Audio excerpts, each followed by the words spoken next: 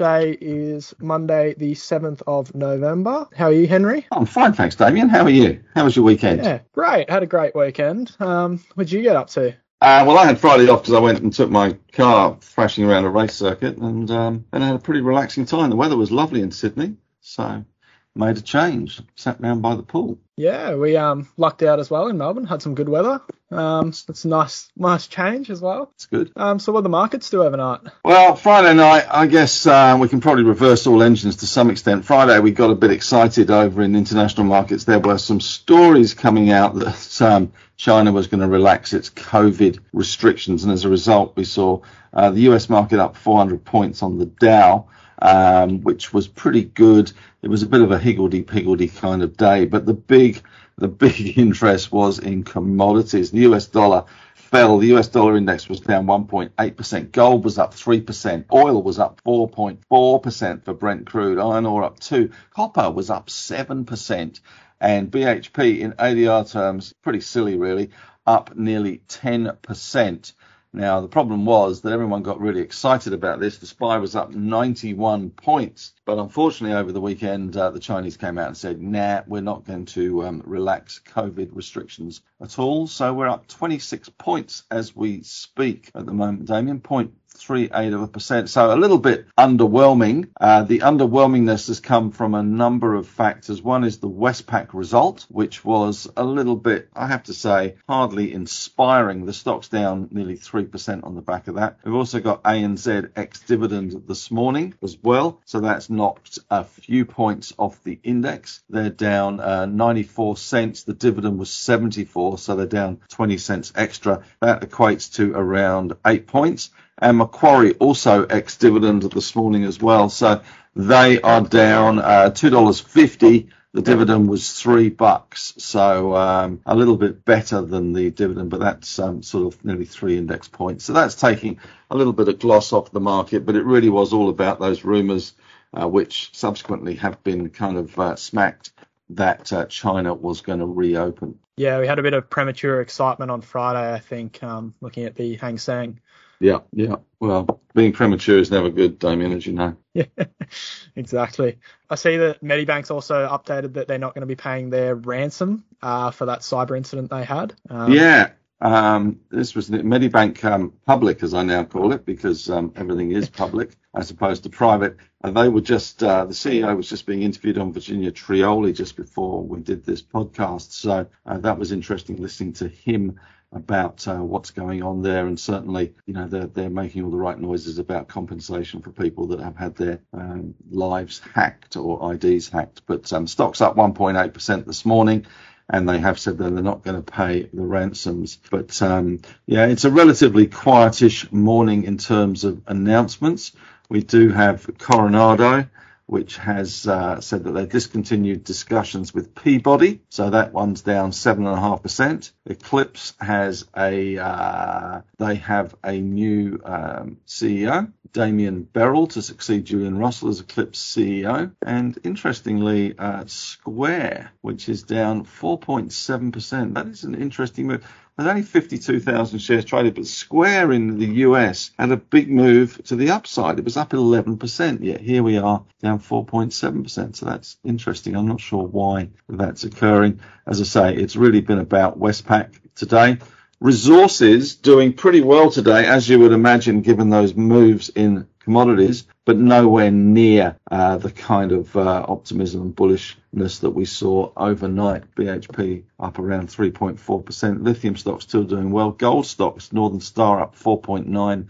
And Newcrest up 3.1%. So some good moves in these gold stocks on the back of that US dollar coming off. But we're moving up towards the top end of that range that we've been in, the 6,500 to 7,000, currently 69.20.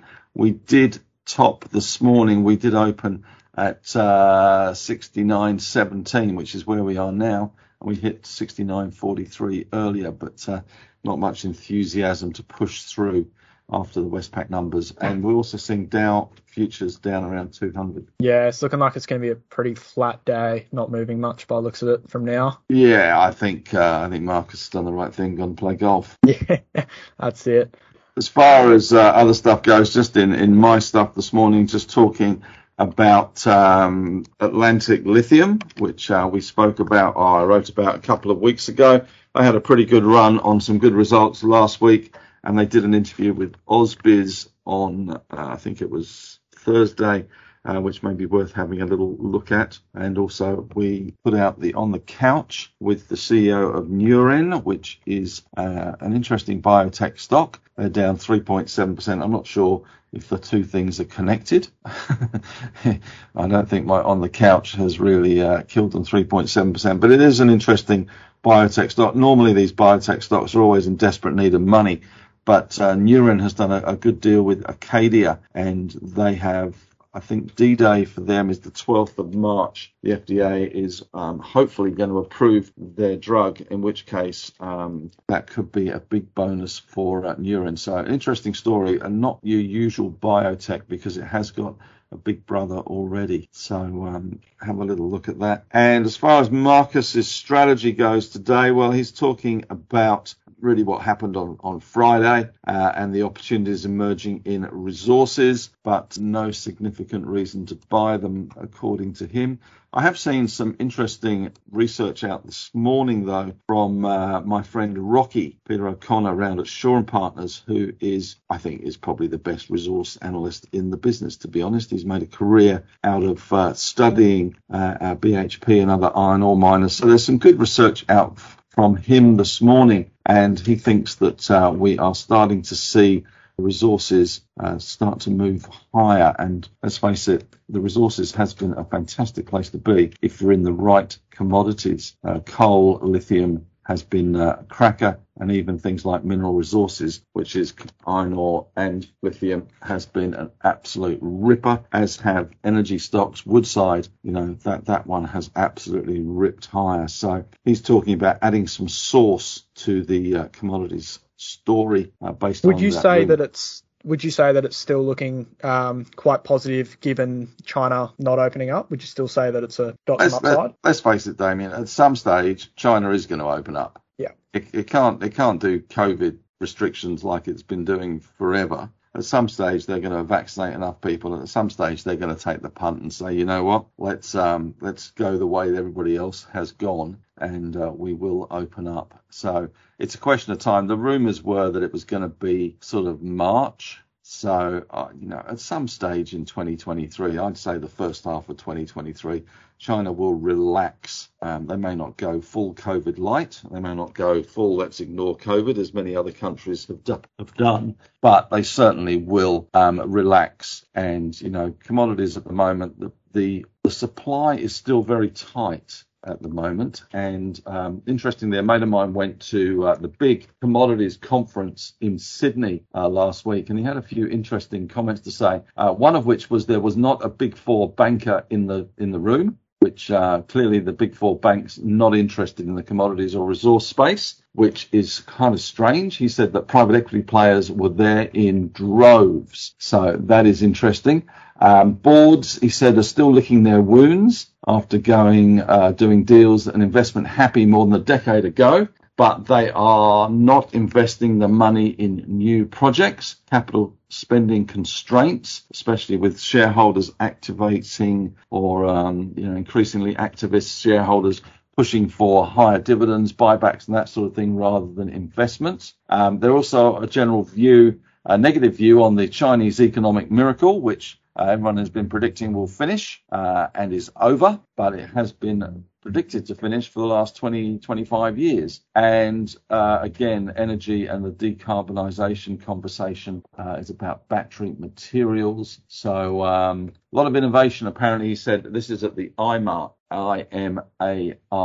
show, which was in Sydney. So some interesting comments, and certainly that investment in resources hasn't been at play. So it just means that supply will be constrained. And let's face it, if they're doing this well, commodity price is at the moment with no China, and we've seen the potential of what could happen if China does come back to the world. Yeah, it could provide some good upside, I believe. Well, these resources have been absolutely flying.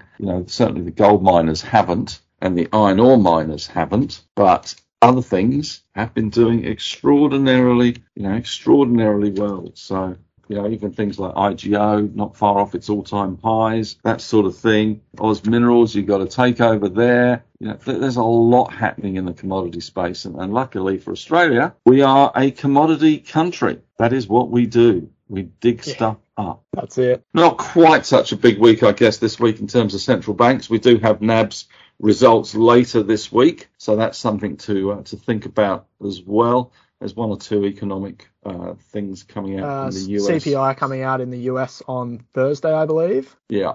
So that'll be interesting. But apart from that, probably a slightly quieter week, but I think that volatility that we've seen will continue. And I wouldn't be surprised to see us touch 7,000 this week if all the central bank heads shut up.